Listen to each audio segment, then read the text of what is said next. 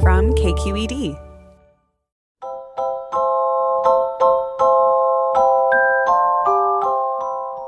Every December, there is one day that many in the Bay Area look forward to all year long.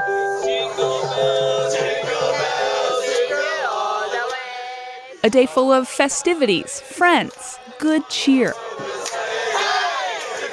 A day to dust off your Santa suit, join 17,000 of your closest friends, and test your alcohol tolerance. I first encountered SantaCon in 2014 when I went out to San Francisco with a friend, and I saw people in Santa costumes, and I had no idea what was going on. This is Alyssa Poe from Berkeley. Over the years, she's happened upon San Francisco's SantaCon a few times. You'll see people wearing some version of a Santa costume, and they'll just be going from bar to bar in big groups of Santas. Think bar crawl meets Christmas parade. Now, Alyssa saw all this happening on San Francisco streets and got to wondering, what are the origins of SantaCon? Today, the biggest SantaCon is in New York, and you can find them happening all across the globe in places like London, Melbourne, and Tokyo. But what most people don't know is the roots of this drinking holiday were formed right here in San Francisco. I'm Olivia Allen-Price, and you're listening to Bay Curious. This week, we dive into the history of SantaCon and its countercultural roots. Support for Bay Curious comes from Sierra Nevada Brewing Company. Founded in 1980, it's still family-owned, operated, and argued over. And still the pale ale that sparked a craft beer revolution. Sierra Nevada, still the one. And be sure to stay tuned through the end of the show so you can play our monthly trivia game for a chance to win some cool prizes. Hi, I'm Tyler Foggett. Join me and my colleagues as we go beyond the headlines and deepen your understanding of the forces shaping our world today on The Political Scene, a newly updated podcast from The New Yorker. With episodes 3 times each week, The Political Scene accesses the sharpest minds in politics for insight and analysis about everything, from abortion rights to the war in Ukraine. Make sure you're following The Political Scene, available now wherever you get your podcasts. Here to talk all things SantaCon is Sonia Paul. Hey, Sonia. Hey. We start the story back in 1994 in San Francisco. Tell us about how SantaCon got its start. So back in the day, there was this group called the Cacophony Society. And it was basically an urban prank and exploration group. The group was most active in the late 80s and into the 90s. And they would do all these different events, like let's have a party in the laundromat, or they would explore underground tunnels.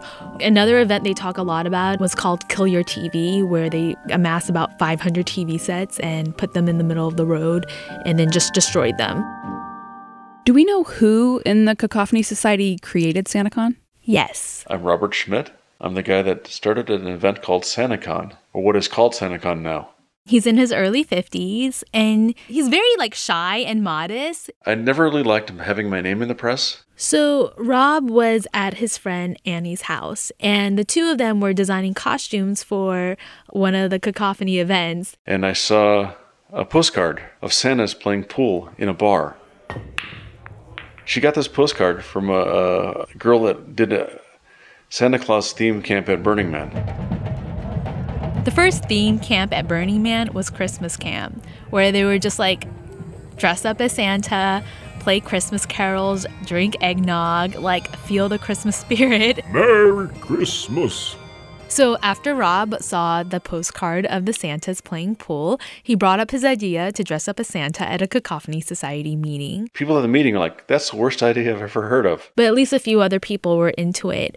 And they eventually had another smaller meeting just to plan this event that would become SantaCon. Everybody wanted me to rent a bus, so I rented a bus. As a way to transport Santas all around the city. I think that gave momentum to people to actually buy the suits. So what was he thinking when he was first kind of conceptualizing this event? How did he imagine it might unfold? Well, Rob first just thought it could be a fun event where they would crash company Christmas parties. We're talking Christmas parties for radio stations like Live 105. It was not supposed to be a pub crawl at all. What was the first one like? So they met up at the Embarcadero at around 7 p.m. 38 Santas. At the time, there was like an ice skating rink around there. Had a pile of ice shavings near the rink. They found the ice shavings and had a lot of fun because everybody's making snowballs and having snowball fights. And then the bus took them to the Emporium Capwell, which is an old department store, because at the time, at the top of the Emporium Capwell, there used to be a kiddie carnival during the holidays, complete with a Ferris wheel. It looks like a sleigh when you're flying through the air and stuff like that. And it was a beautiful sight to see 38 Santas on a Ferris wheel on top of the Emporium Capwell. So it sounds like more than a bar crawl. It was like a night of mayhem. Yeah, they also ended up crashing a debutante ball. And there was a columnist who was in charge of writing about San Francisco high society. And she wrote, "They're probably at the wrong event, but we're glad they came by." Now, this was a counterculture event. So were there anti-Christmas elements? One of the other Cacophony members was this man named John Law, who some people might know as one of the co-founders of Burning Man. And during the first SantaCon, John Law wore a body harness underneath his Santa suit because he later allowed his friends to use that harness to hang him from a steel scaffolding. And so it would look like Santa was being hung in the middle of the street. There were no kids on the street when we did it. Okay, I want to qualify that. That was not the point, to horrify some kid. The point was to completely and absolutely deconstruct and make fun of this holiday. Did people drink a lot of alcohol at the first one? I mean, maybe some people drank alcohol, but it was not meant to be an alcoholic event. Cacophony Society had a policy at events where you didn't drink unless it was advertised in the newsletter. Take me to the second SantaCon, 1995.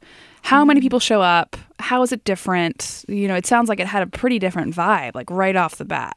The second year, when we had 100 people or 125 people, it became a booze fest. The second SantaCon is bigger and a little bit more rambunctious. Some Santas are making out with each other. There's more alcohol involved, and with that, a lot of different things happen too. And so year 3, 1996, where does it go from there? So yeah, it spread to Portland that year. And throughout the years, it just ended up growing and growing. The thing that I think made SantaCon grow very fast was the internet. So over the years, this event had several names. Someone said it was called Cheap Suit Santas or advertised as Cheap Suit Santas. I've also heard of Santapalooza. What Rob himself prefers is Santarchy because it's like Santa anarchy. And so that's generally the name he likes to use when he talks about this event. What does Rob think of what SantaCon has become today?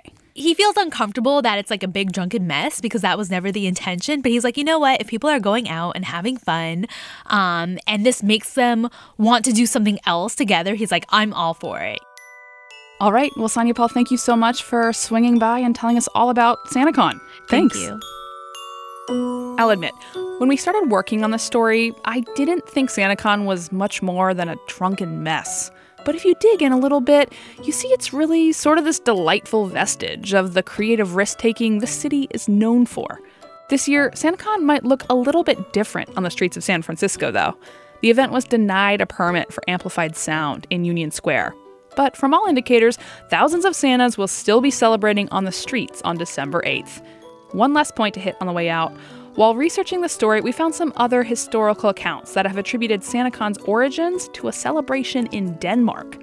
But we checked with the SantaCon creator, Rob, and he says, nope, that wasn't on his radar when he started the San Francisco event.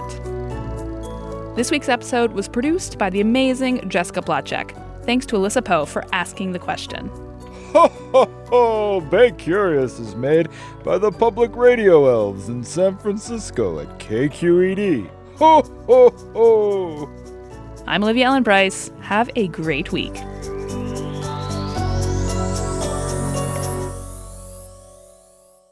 Hi, Bay Curious listeners. Are you ready to play March's trivia game?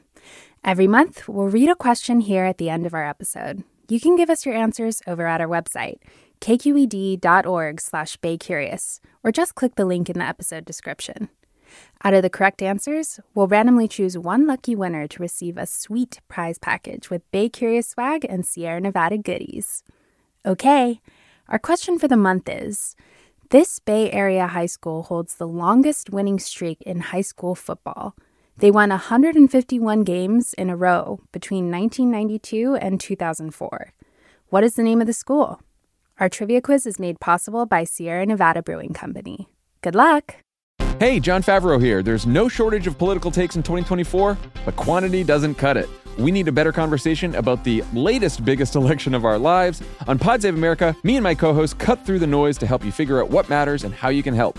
Every Tuesday, Wednesday, and Friday, Pod Save America is breaking down the political news that makes us laugh, cry, and snap our laptops in half. Expensive year for laptops. Make sure to check out new episodes of Pod Save America on your favorite podcast platform or our YouTube channel now.